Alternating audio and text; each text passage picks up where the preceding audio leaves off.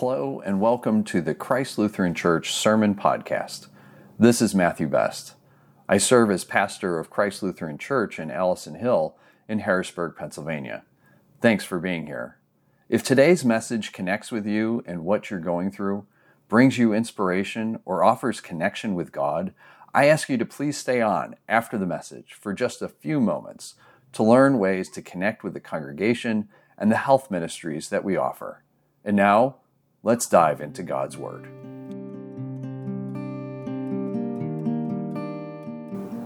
Our reading of the day comes from the Gospel of Mark, chapter 8 and chapter 9.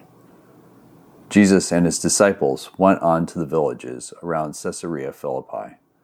On the way he asked them, "Who do people say I am?"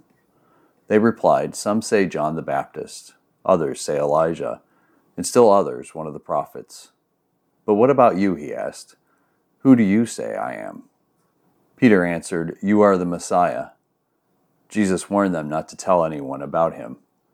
He then began to teach them that the Son of Man must suffer many things and be rejected by the elders, the chief priests, and the teachers of the law, and that he must be killed and after 3 days rise again. He spoke plainly about this, and Peter took him aside and began to rebuke him. But when Jesus turned and looked at his disciples, he rebuked Peter. "Get behind me, Satan," he said. "You do not have in mind the concerns of God, but merely human concerns." Then he called the crowd to him, along with his disciples, and said, "Whoever wants to be my disciple must deny themselves and take up their cross and follow me. For whoever wants to save their life will lose it, but whoever loses their life for me and for the gospel will save it. What good is it for someone to gain the whole world yet forfeit their soul? Or what can anyone give in exchange for their soul? If anyone is ashamed of me and my words in this adulterous and sinful generation, the Son of Man will be ashamed of them when he comes to his Father's glory with the holy angels." And he said to them, "Truly I tell you, some who are standing here will not taste death before they see the kingdom of God has come with power." After 6 days, Jesus took Peter, James, and John with him and led them up a high mountain, where they were all alone. There he was transfigured before them. His clothes became dazzling white, whiter than anyone in the world could bleach them. And there appeared before them Elijah and Moses, who were talking with Jesus. Peter said to Jesus, "Rabbi, it's good for us to be here. Let us put up 3 shelters, one for you, one for Moses, and one for Elijah." He did not know what to say. They were so frightened. Then a cloud appeared and covered them, and a voice came from the cloud. "This is my son, whom I love. Listen to him." Suddenly, when they looked around, they no longer saw anyone with them except Jesus. The word of the Lord. Thanks be to God. So Jesus asked this question, "Who do you say that I am?" It's a dangerous question. And I did a little bit of research on this. Outside of Christianity, if you ask people, "Who's Jesus?" there's a wide variety of responses. I am not making up any of these. So these are all associated with some religious belief outside of Christianity. So for some, that Jesus is a prophet, a messenger of God, a holy man, a wise man, a moral teacher, one of the many manifestations of God sent to help humanity progress, the bringer of special knowledge, part of the council of great spirits that direct the universe. There's one group that says that he survived the crucifixion and went to India where he lived as a prophet. This is maybe my most favorite one, that he was a prophet sent by an extraterrestrial race called Elohim. It's interesting. I actually had to look more into that. This was a religion that was founded in the 70s about extraterrestrials. Interesting, okay? Or an avatar. So those are outside of the bounds of Christianity. When people ask, well, who is Jesus? These are the responses that you get. Within Christianity, there's a whole range also of who do people say Jesus is? Within Christianity, our own nation, you get some interesting responses. You get white Jesus, which is more than just skin color.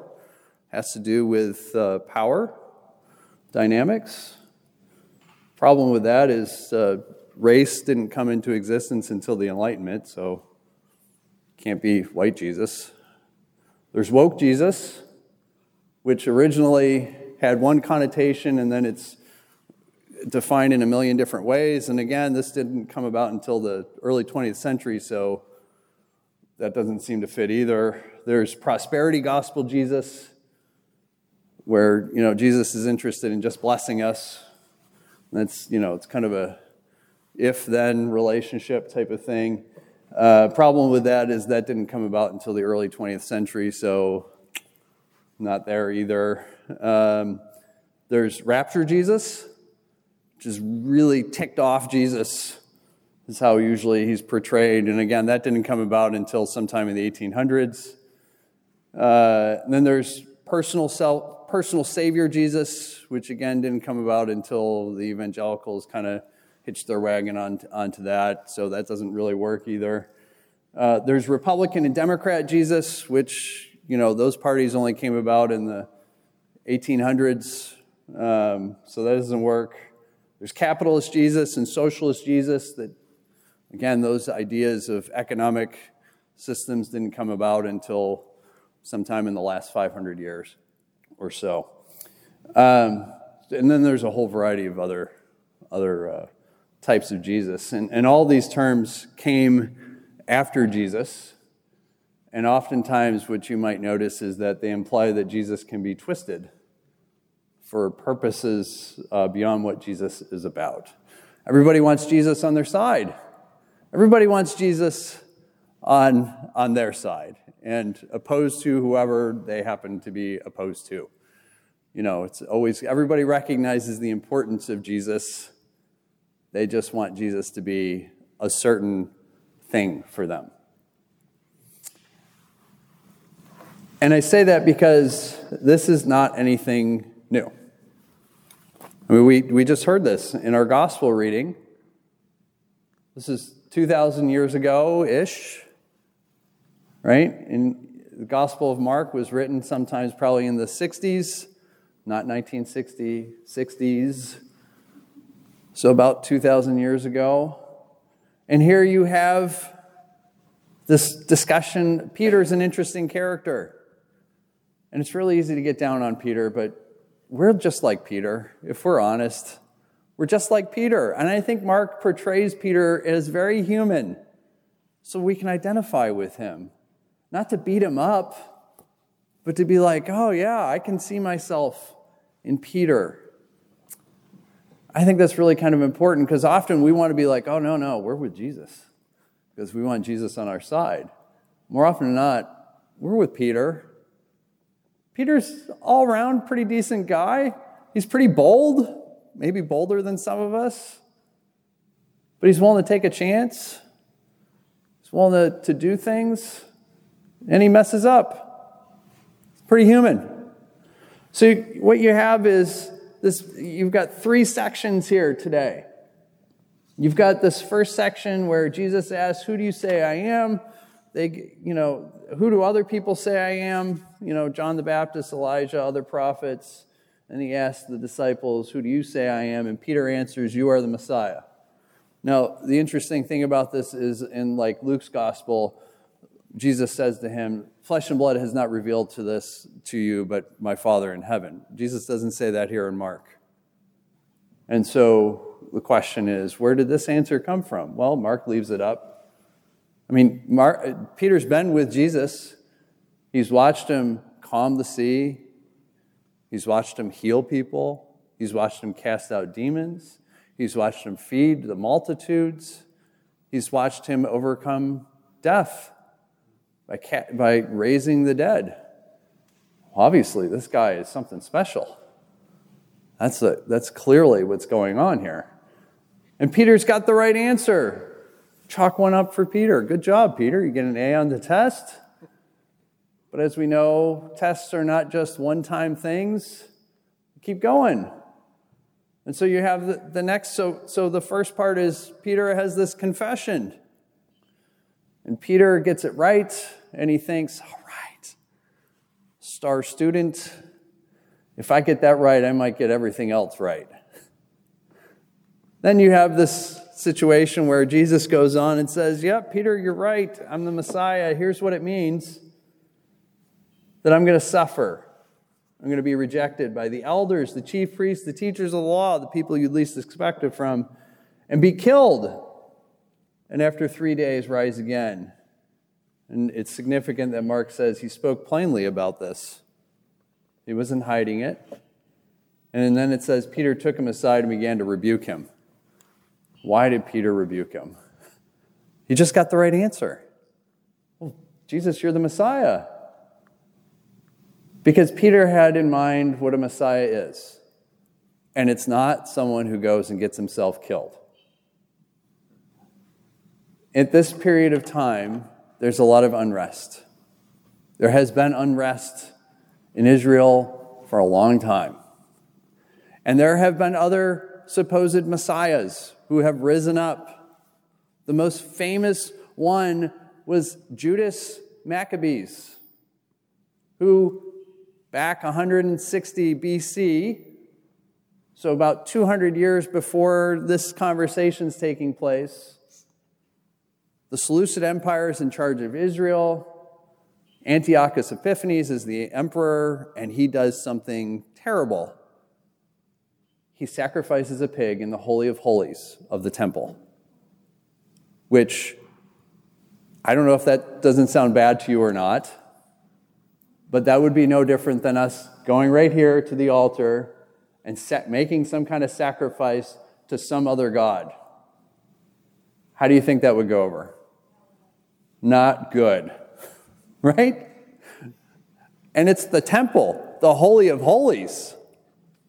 The only place where once a year the high priest was allowed to enter. Other than that, no one else enters at all. And so it's this sacrilege that just it's terrible for the temple. And so Judas raises this army and throws off the Seleucid Empire. And what happens is you have a series of other people who attempt to do the same thing. They raise up and try to overthrow through violence. And here Jesus is saying, I'm not like other messiahs. I'm not like other messiahs that you are expecting. I'm not going to use violence to create peace. That goes against most of human history. And there's a lot of folks who don't like to hear that throughout human history. And then he goes on and he says, if any are going to follow me, they have to deny themselves, take up their cross and follow me. For whoever wants to save their life will lose it, but whoever loses their life for me and for the gospel will save it. This is the confrontation between Peter and Jesus. Peter doesn't like the answer. And Jesus says, no, you don't like the answer. But this is who I am. Don't twist me into something that I'm not. The other thing that's interesting about this is Jesus is essentially talking about suffering. And what he's noting is that he's not requiring suffering. Jesus isn't saying, I'm going to make you suffer. Jesus isn't saying that. He's saying, because you follow me, there's a whole lot of the world that's not going to like my way. And they will do what the world has always done, and they will make you suffer for it. The way of the world is the ends justify the means. Might makes right, the strong survive. And when you push against that, they live into this and push back. And they're suffering as a result of this. But stay true to the course. Jesus is not only having a confrontation with Peter, but a confrontation with the world. And lastly, you have the story of the Transfiguration. And Jesus, after 6 days, takes Peter, James, and John, and they hike up the mountain. And this is the apex of the story. It's also the apex, the height of the Gospel of Mark. It's right in the middle of the Gospel of Mark. So all along, since the very beginning, they've been climbing this mountain, if you want to think about it, to get to this point of who Jesus is. And right before this, right at the beginning of our reading, Peter is the first human being to proclaim who Jesus is, the Messiah. The only other folks who have proclaimed who Jesus is the voice during the baptism of Jesus, "This is my son," which we hear again, and angels and demons. Peter's the first one. Isn't that so interesting? He gets it right, gets it wrong. He's very human. And you have this transfiguration that we don't understand, but Jesus is changed before them. It reminds us of when Moses was climbing and having this interaction with God, and he comes away and his face is so bright they have to cover it up. Because any interaction with God is this kind of immense light that would alter us. And I think that there's this humor in this gospel, actually. So you've got, Jesus, his clothes are whiter than anybody could bleach them. He's got an OxyClean commercial going on. That's what it's. And then Elijah and Moses are there, right? And they're talking with Jesus. And here's Peter again, being very human. What does he do? He says to Jesus, "Rabbi, it's good for us to be here. Let us go up. Let us build 3 shelters, one for you, Moses, and Elijah." And it says he didn't know what to say. They were so frightened. He didn't know what to say, so he felt like he had to say something. He's very human.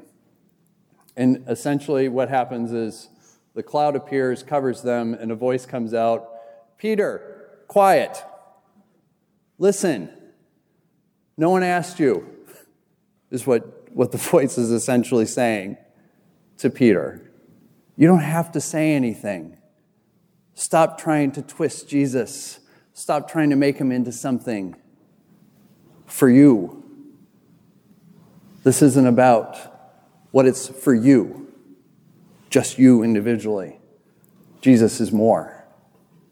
Listen to him. And so I go back to our question. Who do we say that Jesus is? In preparation, I was reading commentary from Raquel Letzen, who's from Eden Theological Seminary in St. Louis, and this is what she said about this reading.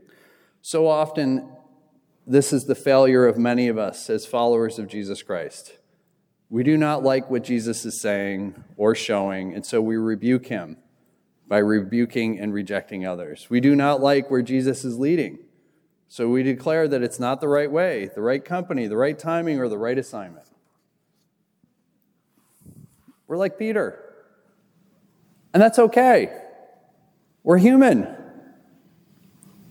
The good news is we're not going to get this right. That might sound kind of weird. And it's not relying on us getting it right. We're going to mess up. We're going to have the right answer sometimes. And other times, we're going to try and twist Jesus. And yet, in the midst of it all, when the smoke clears, just like it says here, suddenly when they looked around, they no longer saw anyone with them except Jesus. Jesus is still there with them. Jesus stays with them. Can you imagine what that conversation was like coming back down the mountain? They're in awe. They don't know what to say, probably still saying something, because they're human. Even though the voice from heaven just said, "Listen to him," we have this tendency to, it takes us a while to get it. I know that's true for me. Yet Jesus is with them and stays with them. And the beautiful thing about this is going to happen over and over again through the rest of the gospel, to the point that Peter is going to deny Jesus.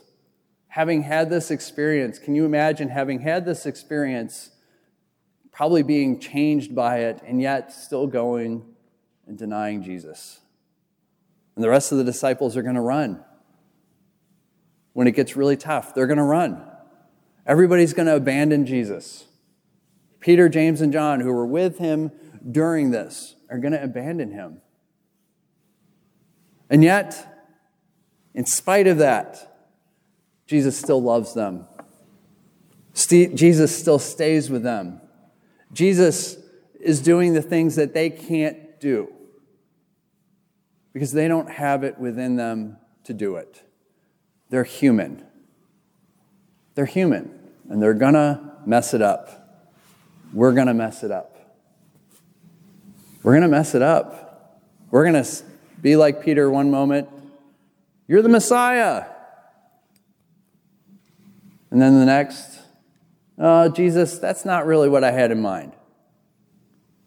And yet Jesus is faithful. He's always faithful. I'm sure you can think of stories. And this is your homework, I guess. Pay attention over the course of this week. It's really easy to get caught up in negativity. It's easy to see that, where things are wrong or terrible or bad, and to get caught in those. And even when you're seeing that, here's my challenge to you.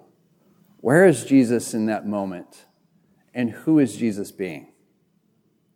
Ask yourself the question when you're seeing the things that are going on about you, where is Jesus and who is Jesus being? How are you seeing God's love in spite of what people are doing? In spite of how they are rebuking and denying or rejecting? Because I guarantee you it's there and it's happening. This didn't just happen one time 2,000 years ago. This happens all the time. Transfiguration is about a change of how we see Jesus. Jesus is showing himself for who he is, and he continues to show himself for who he is. This week, take a look and see how Jesus is showing himself to you. Thanks be to God.